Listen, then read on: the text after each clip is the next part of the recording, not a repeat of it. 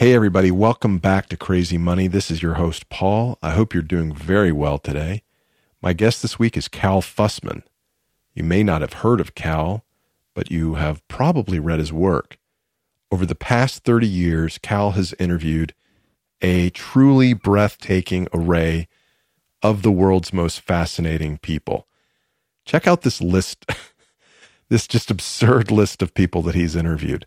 Nelson Mandela, Clint Eastwood, Barbara Walters, Richard Branson, Muhammad Ali, Mikhail Gorbachev, Neil Young, Serena Williams, Tim Ferriss, Kobe Bryant, Al Pacino, Pele, and literally hundreds more.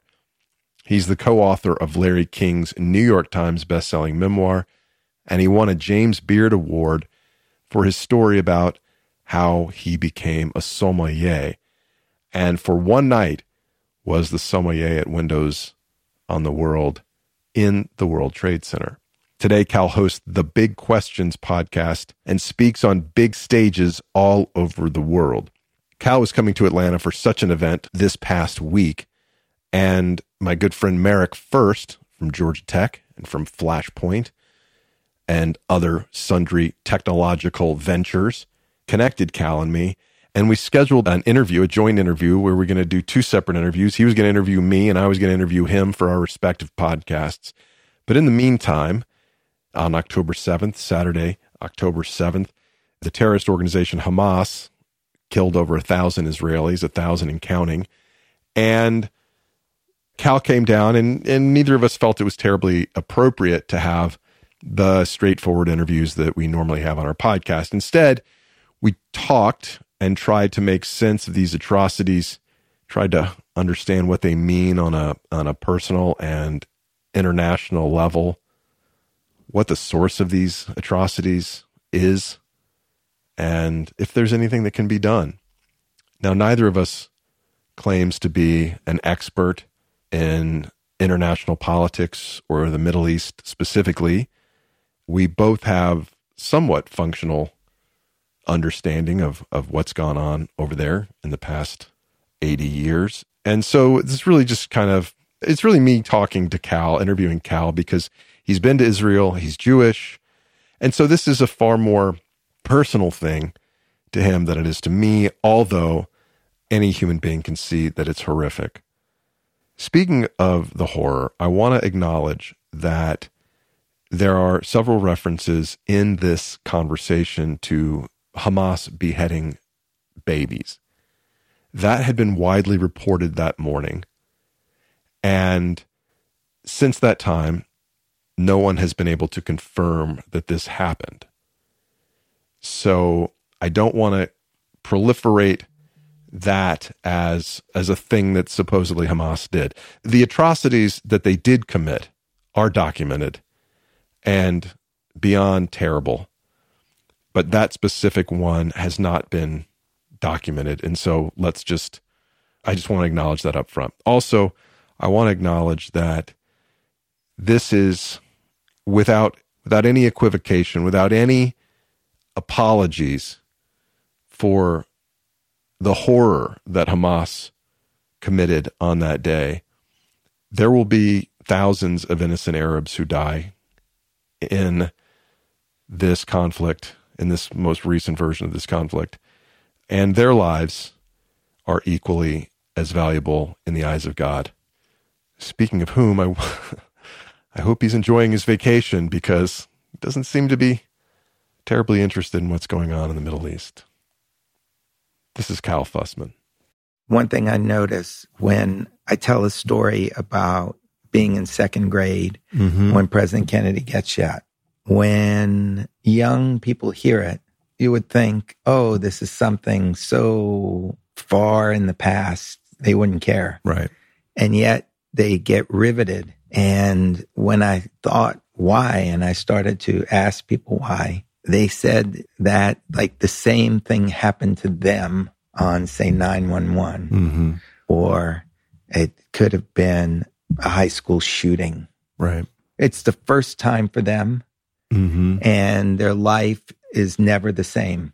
When you see stuff like school shootings, it's just a reminder that evil's a little, evil this week is I think accurate.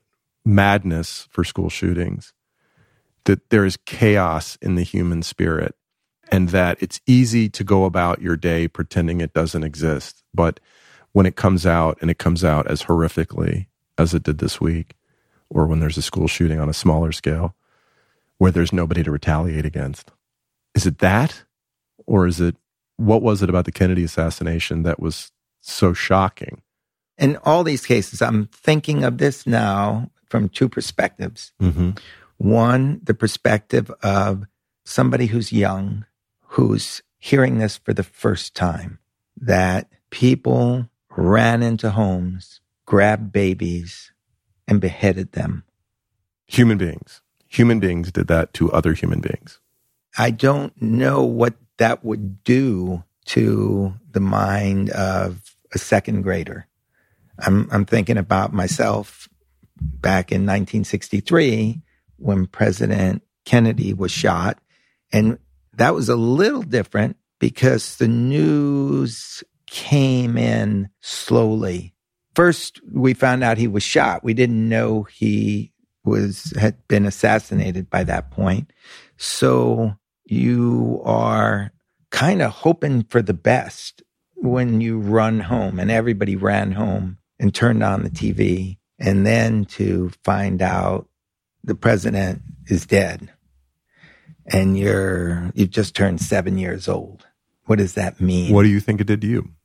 It completely changed my life, because what happened is that night, my parents, realizing that this is the first time he's dealt with death, we want to make sure he can sleep okay. Mm-hmm. And this is all anybody was talking about. Were your parents Kennedy people? I'm sure they voted for him. I mean, you're not Irish Catholic. You're a Long Island Jew. Yeah, but I'm pretty sure they voted for him. Okay. And he's a young, handsome guy. He's a father. He's got these beautiful young kids. This spectacular wife, right? Great intellect. Yeah, it was kind of royalty in a way.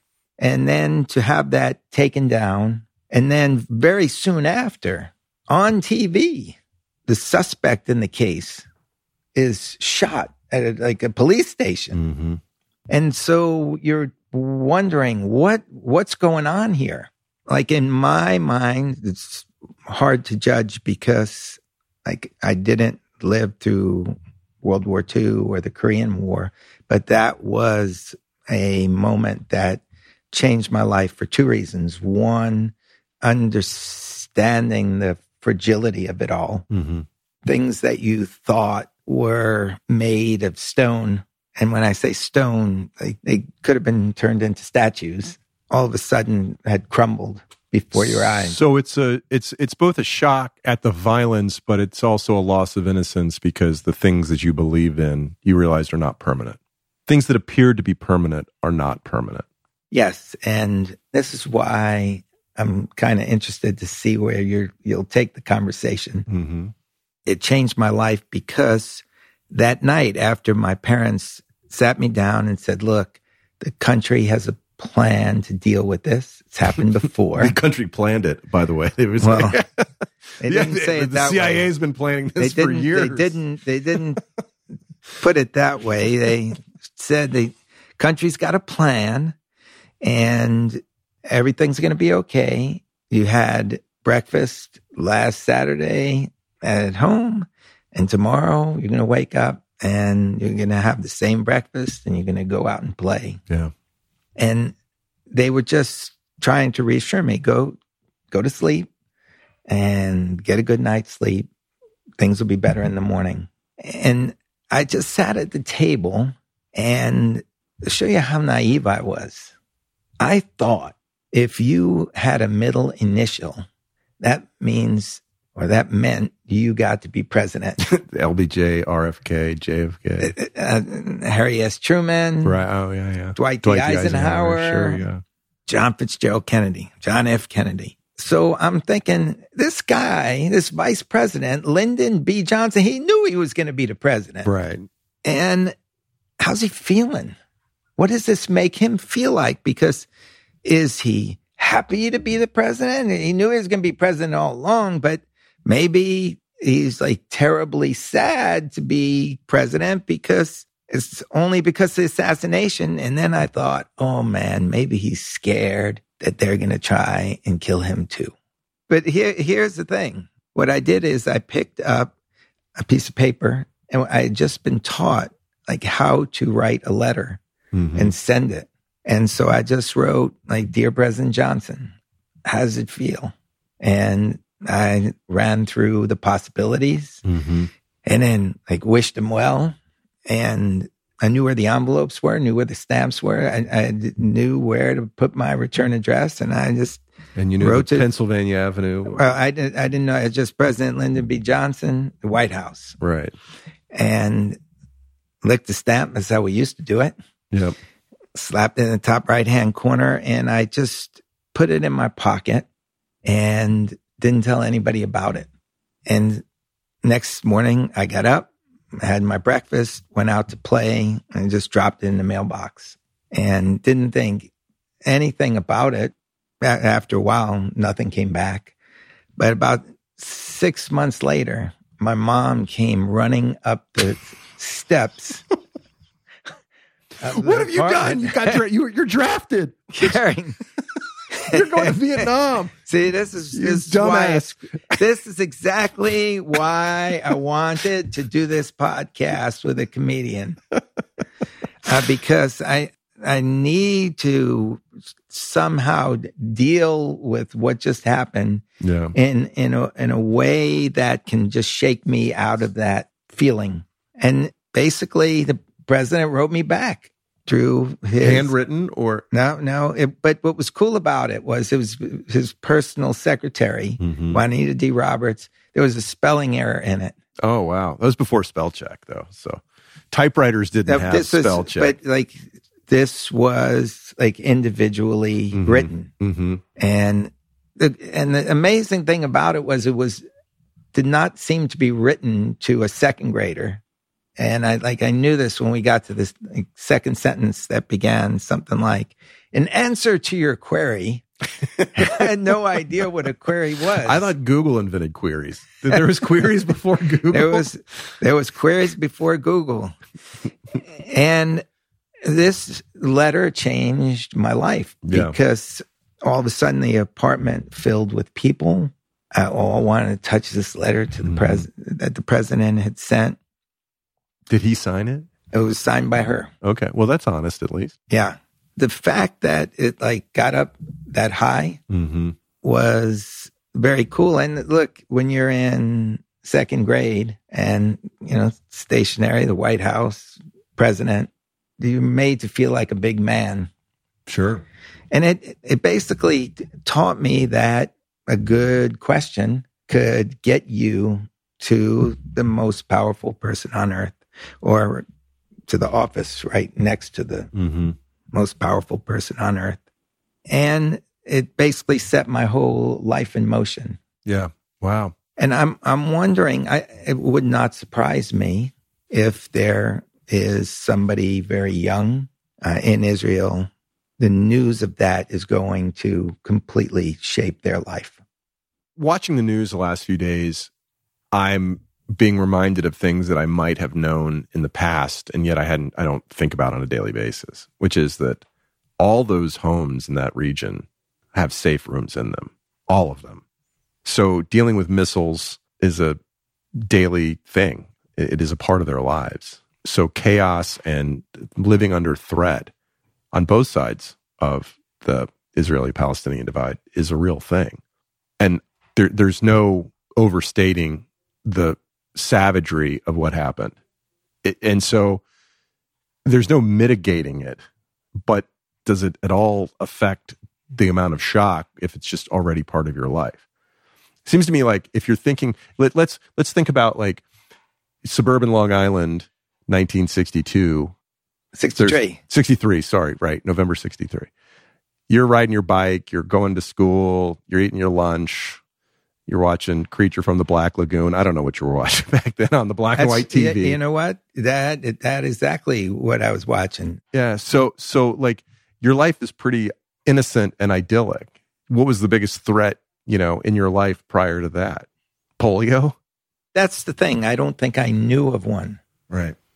So I don't know. I mean, this is pure speculation, but to say, if you're a toddler and you can hear bombs going off, that there's existential threats on some level long before this stuff happened. For this, this horrific weekend happened.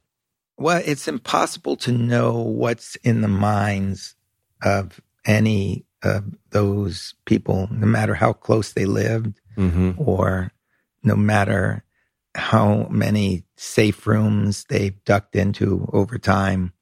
I was told by somebody who saw a video, so I didn't see it myself, that when the missiles started to be shot at that dance festival, that peace festival, that there were people were dancing. Yeah, they probably thought it was fireworks or something like that.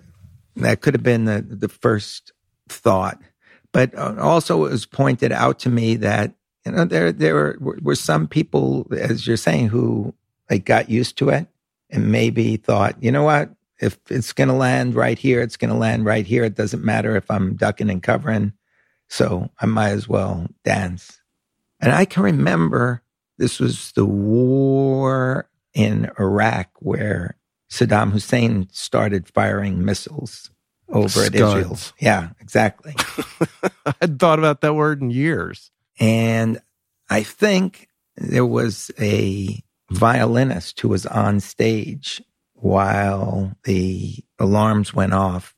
And the violinist just kept playing. Other people were putting on, people in the audience were putting on gas masks, and the violinist just kept playing. Have you been to Israel? Yes. How many times? Once. When did you go? Around not 83, not 84. A birthright trip. No. And I actually came through Tunisia and Egypt before I went there. Did you feel safe in the Arab countries? Yeah, I did.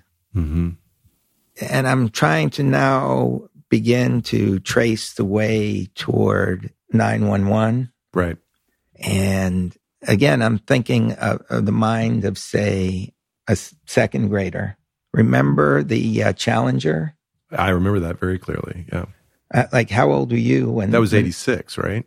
Was it 86 or 85? I think so. Right. And I was a junior in high school, or thereabouts. Were you watching it on TV? No, but it was... it wasn't live, but it was, I think they interrupted the end.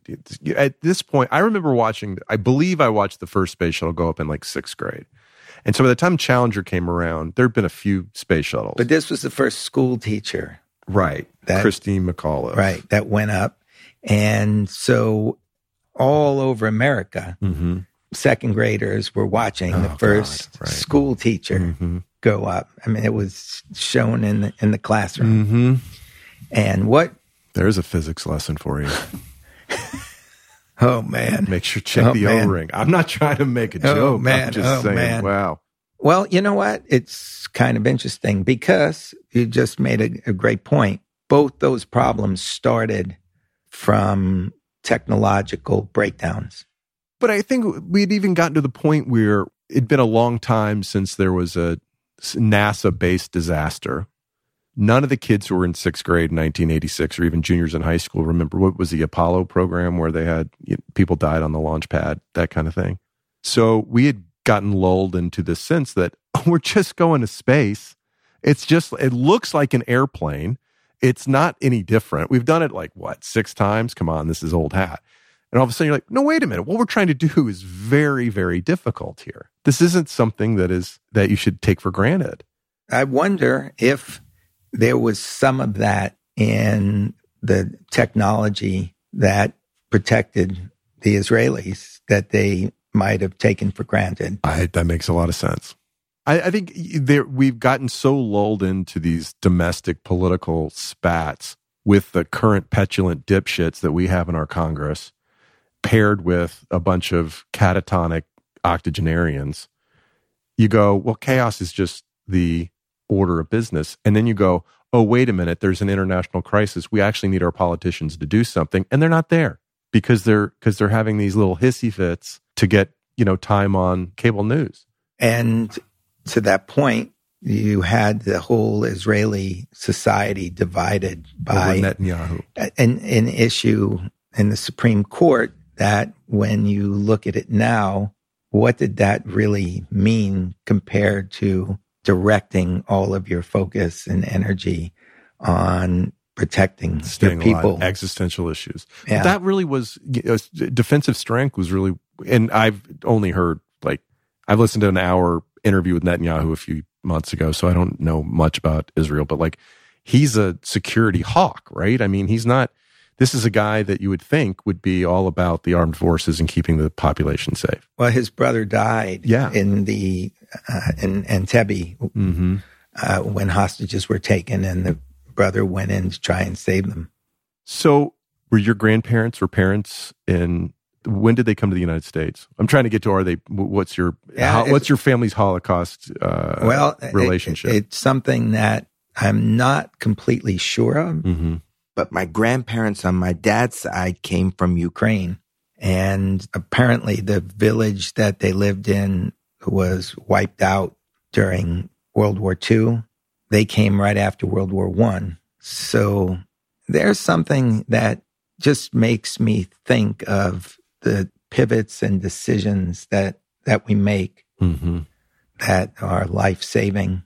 And I think that most people who came from Eastern Europe to America and they started in Brooklyn or the Bronx and they moved out to Long Island and then their kids went to college and it's now the third or the fourth generation would have developed some kind of immunity that you're thinking, okay, that happened then.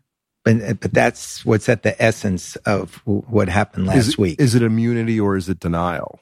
Is it just you just want to will your children to safety so badly that you just want to say, move forward in this new safe community, and we've put it behind us? The words are never again.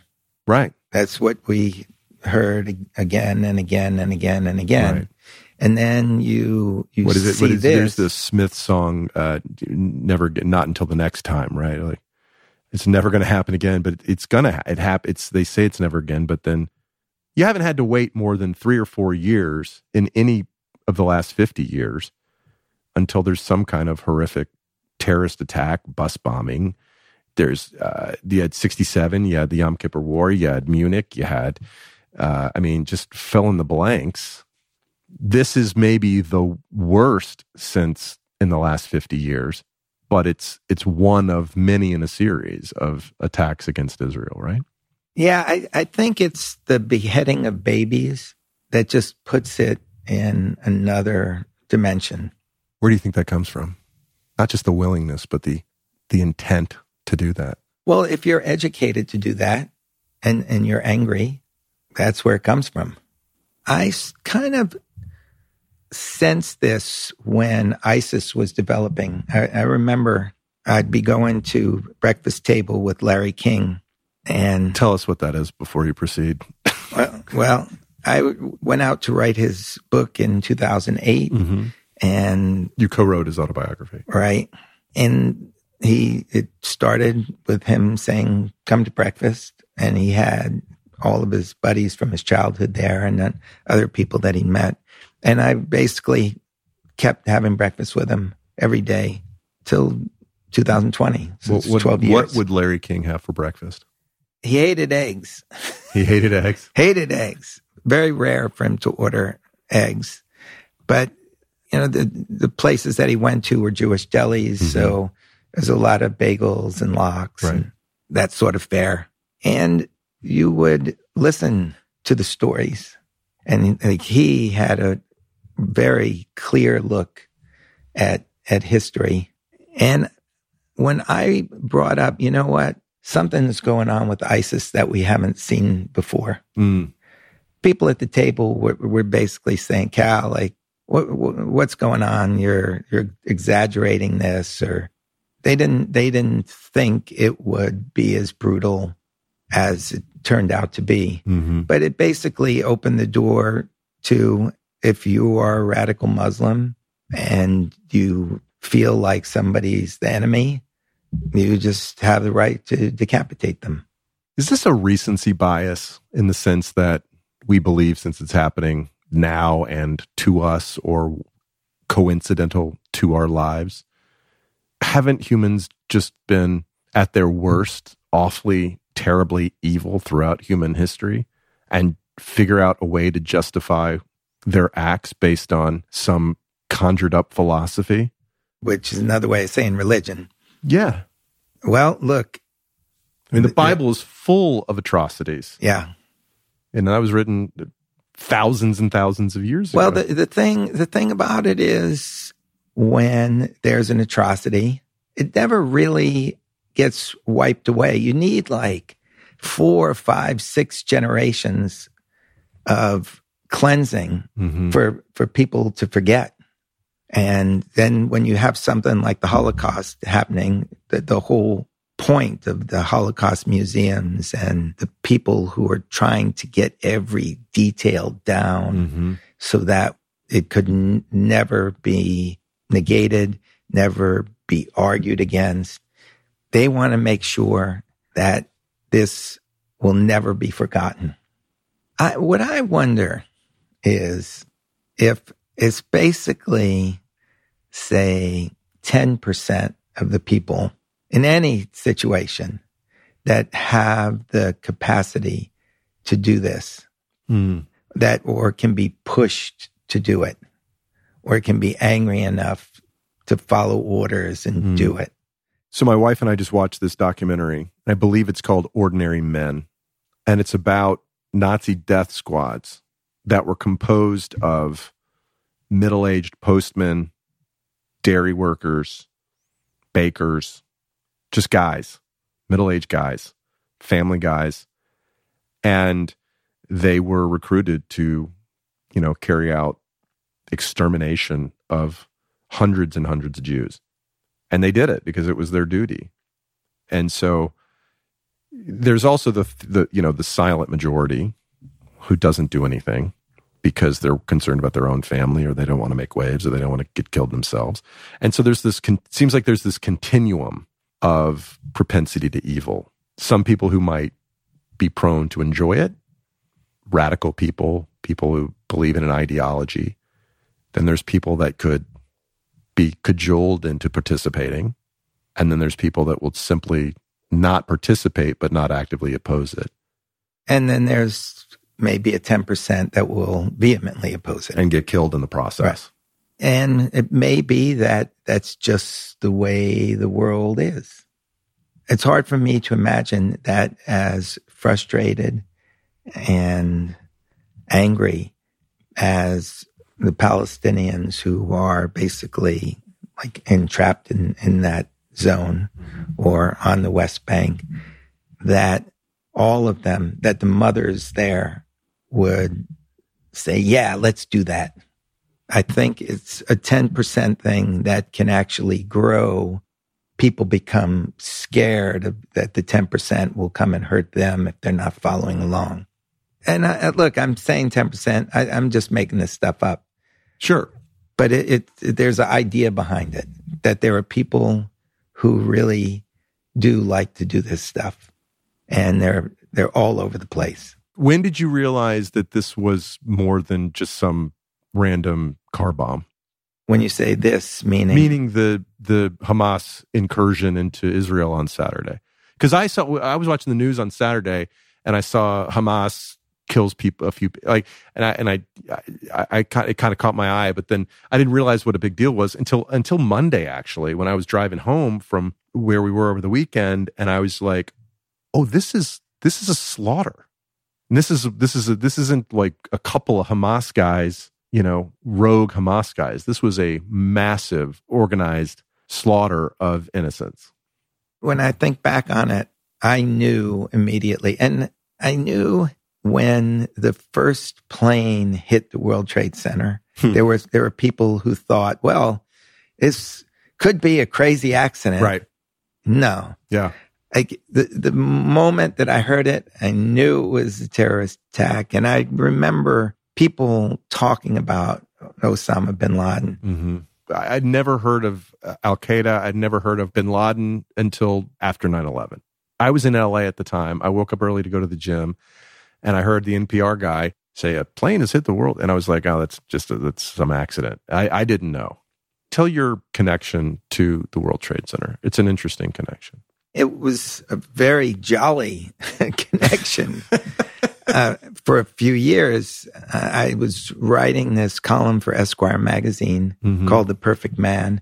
And the idea was to do the things that every man should be able to do in order to feel like they were perfect. And the only reason we called it that is because I had so many things to correct. And one of the last ones was the perfect man should know how to order a bottle of wine when they're at a table. This is true.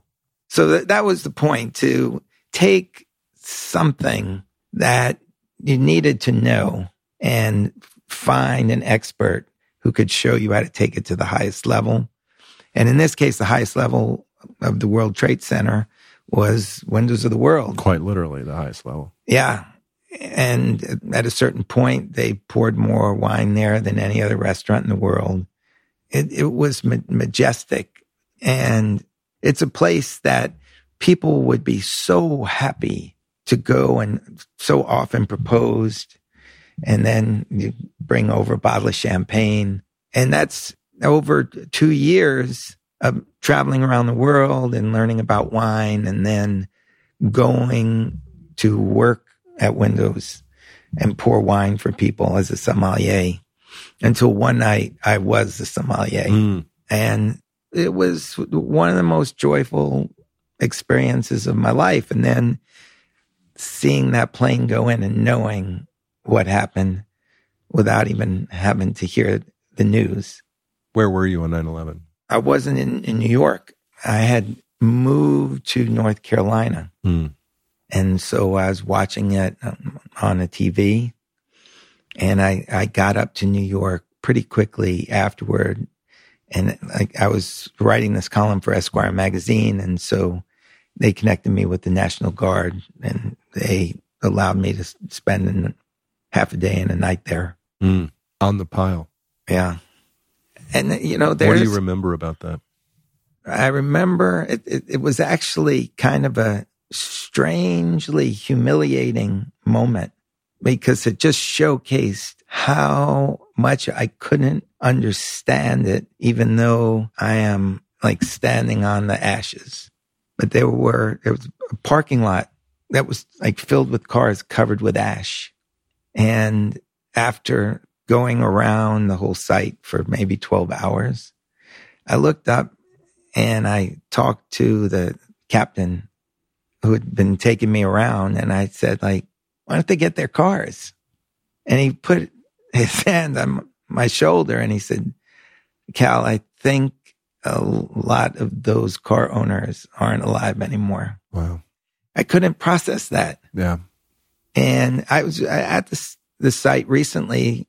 I was there 2 weeks ago. And, you know, they've got all the names clearly put out in front of you. And I took time to go through name after name after name after name. And that's stunning. And that's 3,000. Now imagine if there were 6 million. What you're seeing are like the levels here. Yeah. I heard a reporter say that in Israel right now, there's the same kind of missing posters hanging up as there were around New York after 9/11, which I remember seeing. Even, I don't think I went back to New York for 6 months after that, but they were still up. And then my son and I went to the 9/11 museum when we were back there for Fashion Week 2 or 3 weeks ago. And they have those posters in the sheets have yellowed, and you're like, oh yeah, I remember that.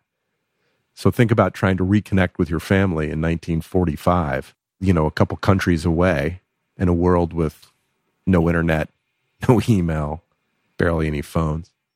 I know that when my grandparents on my dad's side left Ukraine and were trying to get through Europe to get a boat to the United States, they were like shaken down at one point. So whatever they had was basically taken away. And somehow they got enough for my grandfather to go over, and my grandmother had to stay. They might have been with friends, and so the two women stayed, and the two men went to the United States, made money, and then sent it so that they could come over. But it's the same point. You leave and you have no idea. It's not even like there's cell phones. Back then, how long would it take the mail with money in it to come across an ocean where they could, and think about, okay, now send the message back. How long? Well, it took Lyndon Johnson 6 months to write you back.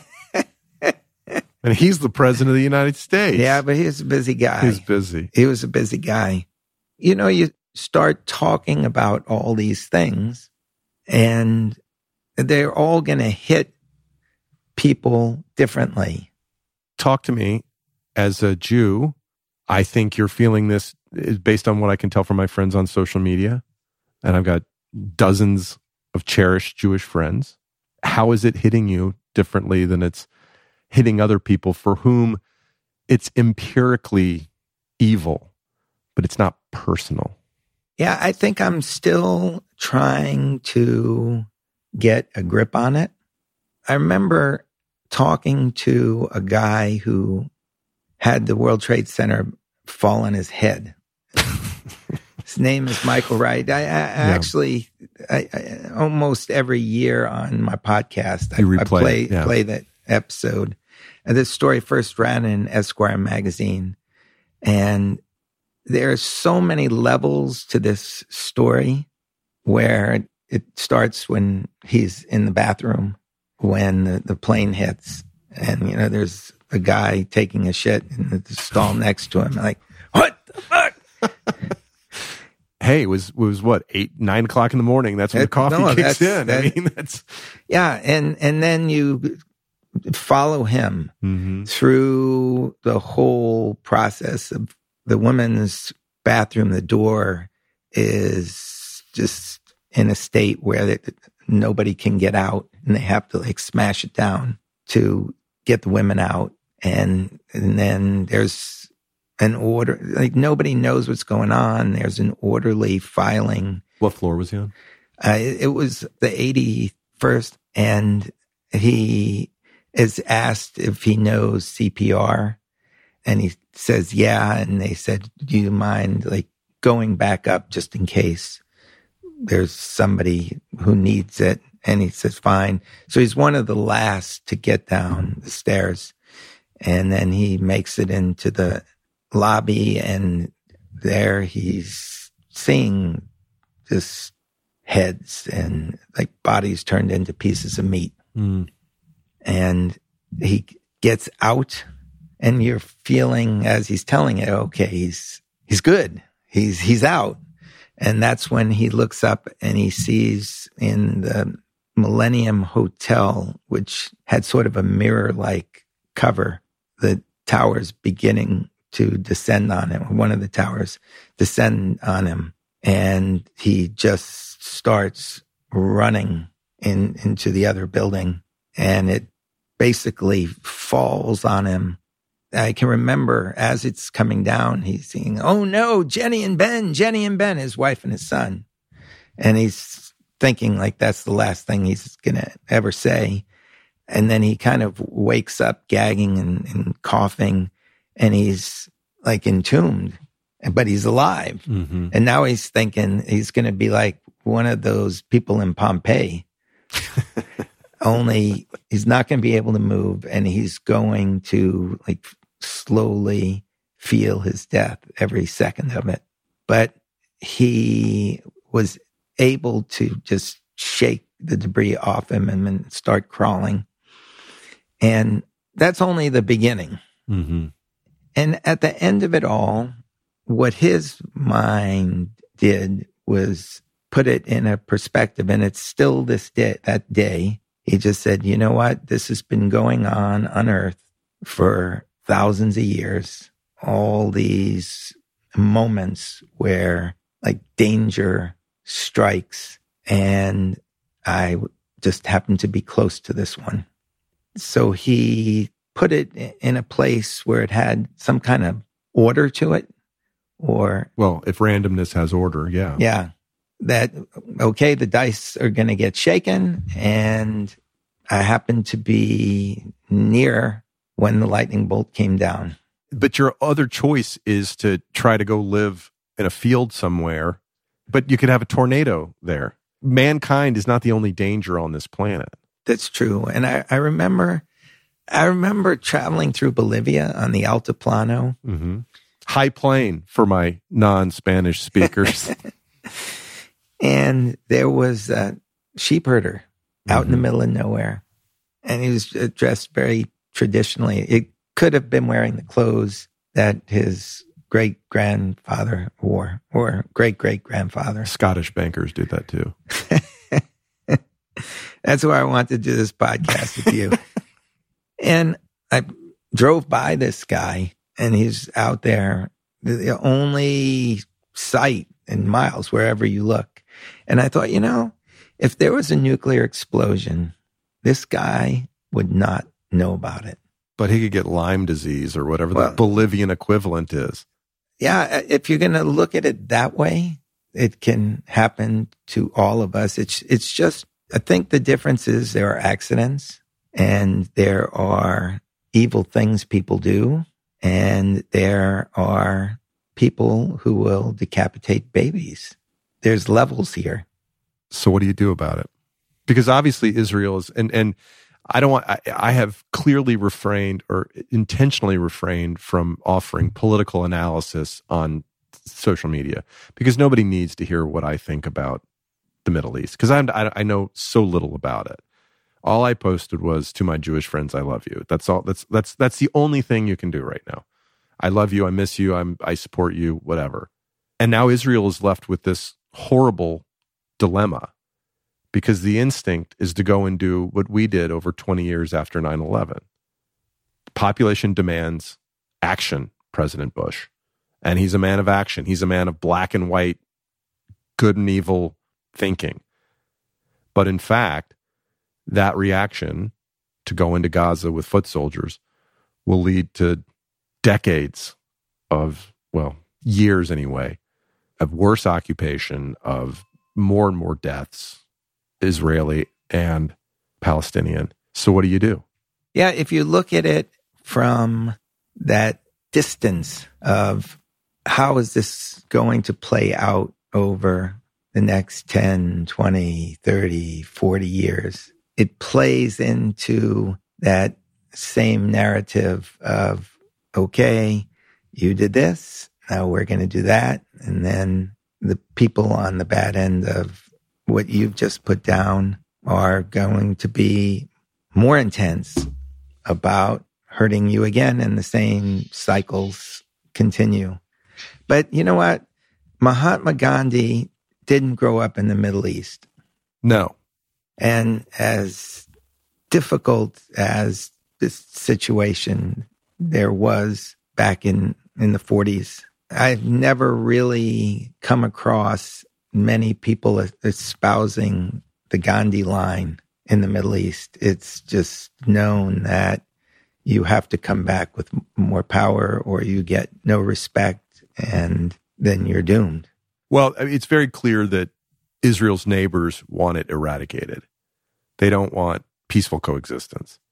There's no need to go into the why. There is only the what now. And I guess a better question, instead of, what is the potential, the spaghetti map of a hurricane, right? Where it can go this way or it could go that way. And then if that happens, this happens or whatever. I'm less interested in speculating on political and military strategy than to say, like, what does it mean for you as an American, as a human being? What do you take away from this as to what you can do with your life to make any sense out of this thing?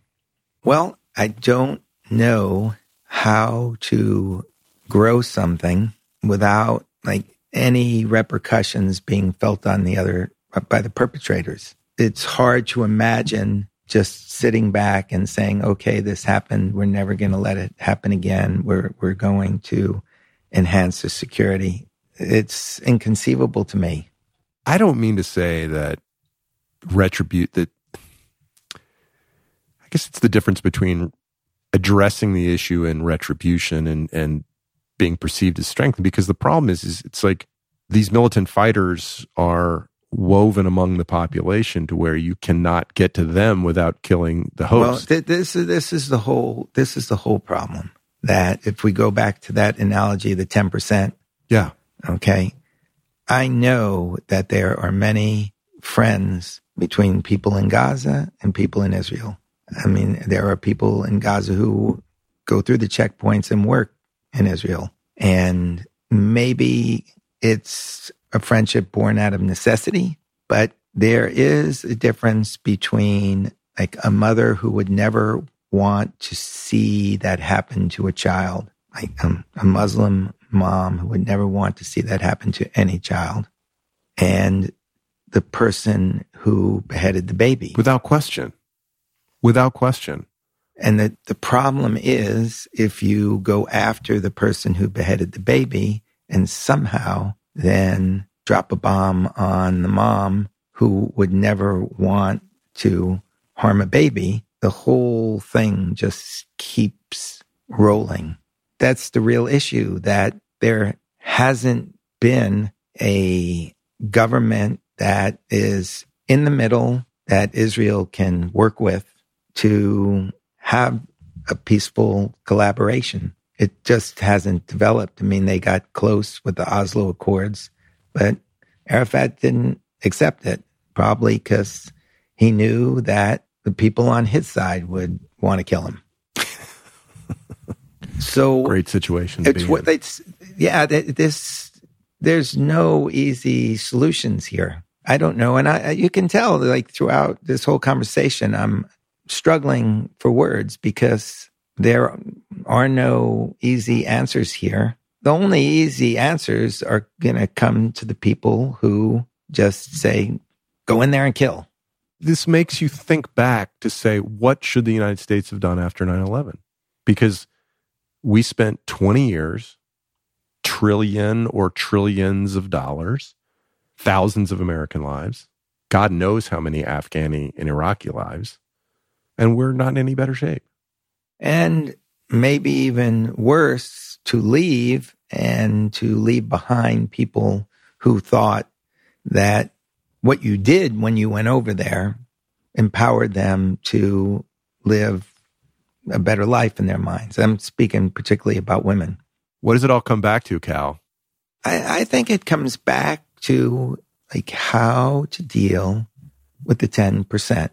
And what is the philosophy of the 10%? Well, the philosophy of the 10% is to... fundamentalism. Yeah, to just live the way they want and to make everybody around them live the way they want and to punish anybody who doesn't.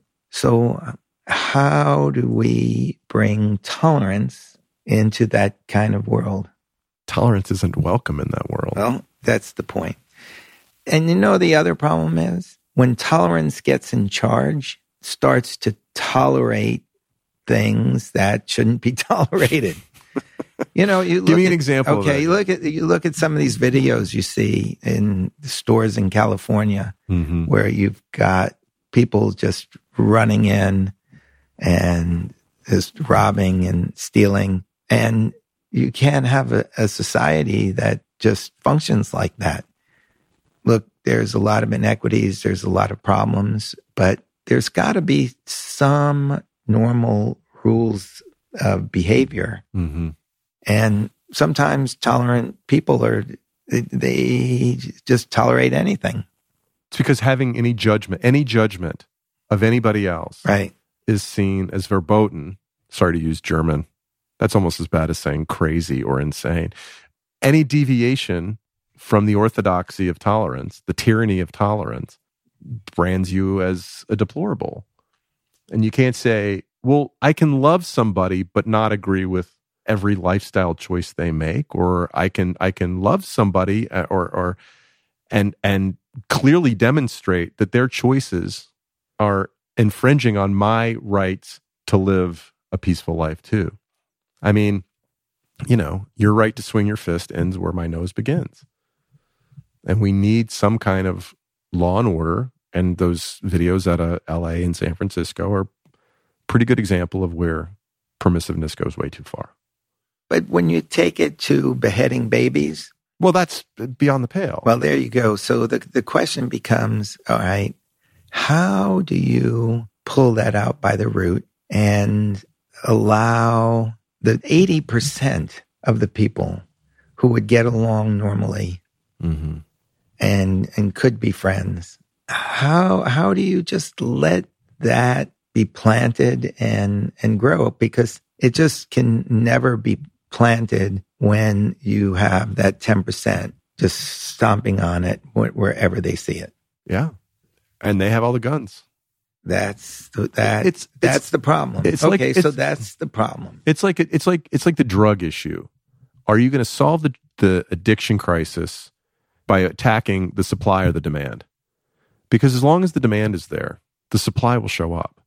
It's the drug of the philosophy that is causing this. It is using a combination, a wicked cocktail of it's using the philosophy of Islam and some degree of legitimate complaints in their circumstances to create murderous monsters. And you can't kill all of them unless you kill everybody. You can't bomb Gaza into compliance. Well, that's why this is an incredibly difficult problem to solve. You tend to, in a normal circumstance in America, if somebody commits a crime, you find that person and somehow make them pay. In this case, finding the people who did that is going to be really difficult. And you know what? You use the metaphor, pull them up by the roots. It's not a root-based plant. It's a spore, right? It's a mushroom, and that when you smash one, spreads its seeds everywhere. That's exactly the point. Every time there's a funeral, you radicalize a dozen more kids. Yeah, and understandably so. Say you're a moderate Gazan. As of Friday, you were a moderate Gazan. You had nothing to do with what happened in Israel. And now you've got no food, you got no electricity, no water, and bombs are coming down. Holy hell is going to be rained down upon you. Yeah. And so, I am not, I stand with Israel. I stand with peaceful Muslims, but a lot of those guys are going to be pretty anti-Israel in a very short period of time. This war doesn't stop with force. I mean, it's got to stop some other way. It's been going on for as long as we've been alive. It'll probably be going on for a long time after we're dead. Well, that is the way Michael Wright looked at his circumstances after the World Trade Center fell on his head.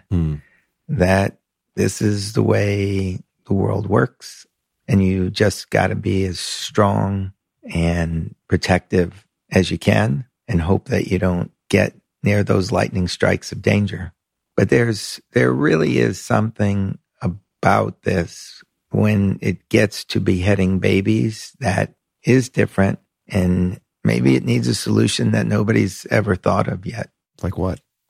I think you got two extremes here you're talking about.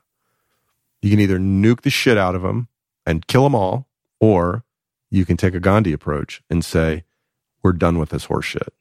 We're not going to respond. And I don't think either of those is likely. I think what's going to happen is going to be it's going to be in the middle, and it's going to be worse, and it's going to be long lasting, protracted, and tens of thousands of people are going to die. And it's not going to improve anything at all. It's just going to kick the can down the road. You know what my solution would be? What's that? I think that a certain piece of land somewhere has to be found for people who can find a good home there. Yeah, I look for the real estate agent who's going to come up with the perfect property in Montana. Well, I don't know that the Jews would give the land up. They're not mountain people. Well, I don't course know. not. Nobody wants. Moses went to the top of the mountain to get the commandments. He did. So, like, this becomes such a bigger conversation because if you look, we're not going to solve it here in my red booth this morning. I wonder, like, how strong democracy is in the world right now. It's a legitimate question. This is something that I've been talking about for a while, and it affects all of us. This lack of connection when two edges are just pulling the middle like a rope in a tug of war. And if the middle would just be allowed to exist, well, maybe it would look like Sweden or Norway. Right. But we're in a place where it's the 10% on each side. Mm-hmm. They're really not tolerant of the middle. They just want what they want. No. And it weakens the whole structure. Absolutely. And I keep thinking that there's something that's got to be done by the people in the middle. They have to actually become as ferocious as the people on the extremes in order to take charge. Because in all these cases, the people in the middle, for the most part, can live with one another and can live with everybody and be friendly and be good neighbors. It's the people at the edges. It's the 10%. You know, after 9/11, there was a spirit of not just patriotism, but kindness toward your fellow human for a little while. Now, I don't know. It was kindness. It wasn't kindness to a lot of Muslims from the American point of view. This is true. I mean, sorry, go ahead. Yeah, it was kindness to the people that we viewed as ourselves, and unkindness to people who we viewed as the outsiders. It's really hard. We don't know who people really are. We look at somebody and make assumptions. We don't listen like we used to. Mm-hmm. We listen to confirm now, that instead of to learn. That's right. I'm not saying that in the past people didn't have the same problems. Look what the United States did to the Japanese that were here in World War II. They put them in the Nisei camps. And I get it, because when you're threatened, you do extreme things. So there's really no way around that. It's hard for me to imagine a different response. Now, if you could say, you know what? We're going to be extreme against the 10%. And we're sorry, this has got to affect the other 90%. And maybe there's a way we can get the other 90% out of there. I am highly skeptical that that's possible. What can you do? What can Cal do? What can Paul do? Because that's the only thing we're in control of. Yeah. Here's a question for you. Would the people who are trapped in Gaza, if they were offered like a nice place to live somewhere in a group, like they're not losing their neighbors, and they could work, they could feel good about their lives, could have exactly the kind of lives that just weren't living exactly where they're going to live, because where they're going to live now, bombs are going to fall on it. Of course. Would they go, if it was offered to them, if there was a place on earth that they could say, you know what, there's a house waiting and it's nicer than the house you're living in right now. You can have the same neighbor. Would people be open to that, or would they just say, no, this is where I live, I'm not moving, and I don't care, they can drop bombs on my head? I don't know anything about Gaza. What I do know is that if you look at immigration patterns, the answer is yes. That people are immigrating to places like Scandinavia, the UK, EU, and the USA. They're not going the other direction. So the answer is yes. The question is, where and how the hell do you do it? It's not like there's a... That's the big question. Gaza to... Well, that's the big question. Papua New Guinea or something. I mean, as Americans, I don't think we're super sophisticated or enthusiastic about welcoming strangers. And, some of these concerns are, I think, more legitimate than others. And you have to ask, and I'm going to be careful here because I don't want to sound xenophobic, but you have to ask, of these people who might move to the United States, which ones are most interested in assimilating into American culture and which ones want to bring their own culture here and spread their culture to America. I'm not worried. There's 5 guys who speak Spanish working in our house right now. Those guys work their ass off. They're here at 7. They stay till 7. They're chasing the American dream, one house at a time. Does everybody who comes here have that same attitude? I don't know. Here's the thing. I'm not even suggesting that people have to give up their way of thinking. Mm-hmm. I'm not suggesting that they have to go to a certain place. What I am thinking is, if it was a case where you had people sitting down and saying, okay, we have to do something here that we've never done before. We have to make this, for that 80%, we got to give them something that would make them think, you know what, that's a really good deal. Yeah. I'm going to be in a better place. And for the 10% that just seems intent on fighting it, well, the bombs are going to land on them. If only we could do that. Well, that's the Cal solution. Thank you for bringing it. I don't know where these places are. Yeah. And unfortunately, when the Palestinians have been pushed out of Israel, they're then pushed into refugee camps. That's not what I'm talking about. Yeah. I'm talking about everybody gets an upgrade. I'm talking about air conditioning, swimming pool for the apartment community. It's going to be like Three's Company. There's going to be the Regal Beagle down the street. How could you make it a win-win for 80% who just want to live good, decent, normal lives? The problem here is tyranny.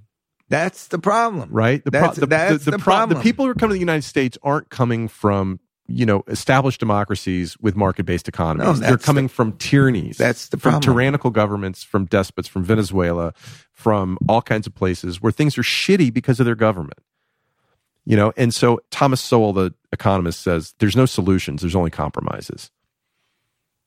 Right? And so the compromise, and there have been times in history, Northern Ireland comes to mind, where seemingly completely intractable situations have been addressed very effectively. There could be compromises. I mean, who would have thought 20 years ago that Saudi Arabia and Israel would recognize Never each other? would have thought that. Never would have thought that. So we don't know, but there has to be compromises that both sides are going to have to swallow hard to take. Because there's not a solution. You can't take 90% of Gaza, relocate it, and then kill everybody else. Well, the people who committed the atrocities should get what they deserve. The world would be way better off without them. And the people who didn't commit the atrocities deserve something better. That wraps up the conversation. I believe then, and I believe now, that the Hamas attack was orchestrated by Iran and timed to stop the establishment of warm relations between Israel and much of the Arab world. We can keep taking the violence backward as far back as the divide between Jew and Muslim during the time of Abraham, but I'd like to remind everyone of one thing. The Gaza Strip was handed over to the Palestinians by Israel in an attempt at making peace in the 1990s after the Oslo Accords. Israeli settlers on that land were forcibly evicted by the Israeli military with the idea of clearing a path for a peaceful solution. 3 decades later, the situation is as bad as it's ever been. Now, on one side, we've got Russia dependent on Iran for drones in its attempt at crushing Ukraine. North Korea is also supplying Russia with weapons, and they're all aligned with China, which seeks to take control over Taiwan. Meanwhile, the United States has sent its Navy to support Israel, and the many European nations behind Israel have large Muslim populations who will look at the Palestinian casualties the way Jews look at the casualties of their brethren in Israel. I can remember the last leader of the Soviet Union, Mikhail Gorbachev, telling me, "We will have peace for all, or there will be no peace at all." In order to have it, seems to me, those who don't want it will have to go away. That's Cal Fussman, and I look forward to having him back at some point in the future, near future, when we can talk about more pleasant things like his incredibly interesting life and personal journey and the insights he's gained by asking the big question to hundreds and hundreds of people, and his insights into what we gain as human beings from asking big questions, but more importantly, from listening after we ask that question. How can we become better parents, better siblings, better friends, better business people, better artists, and more informed citizens of the world? And I did my best to listen this Saturday night when I was in the green room in between shows at the Laughing Skull Lounge with a fellow Atlanta comedian named Khaled Al-Chufi. Khaled's a younger guy. What is he, 30 maybe? Khaled, I don't know how old you are. I apologize. But he's much younger than me, different generation. And his parents come from Syria. And we had a long conversation. And it was without excusing any of the horrors committed by Hamas, not by the Palestinian people, but by Hamas, the terrorist organization that rules Gaza and that committed those atrocities on October 7th. But it helped me get a better understanding of what it means to be Arab. And I shared the story that I told to Cal that I posted on Facebook to all my Jewish friends, "I love you." And he was like, "You know what? Would you post to all my Arab friends, 'I love you'?" Because, with the suggestion being that it wouldn't be taken in the same way. Well, certainly not last week it wouldn't have been, and I wouldn't have posted it last week. But it also got me thinking, I just don't know that many Arab people. I know very few, in fact. The ones that come to mind are in the low single digits. And since I posted that post on Facebook about, sending love to all my Jewish friends, I'm reminded of how many wonderful Jewish friends I have. I grew up in Atlanta. I don't think I really had a conversation with a Jewish person that I knew about until I was in college.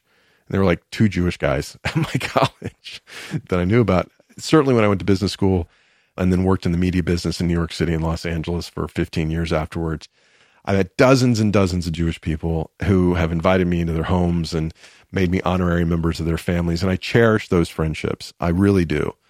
So I'm just more naturally inclined to listen to the Jewish side of the argument.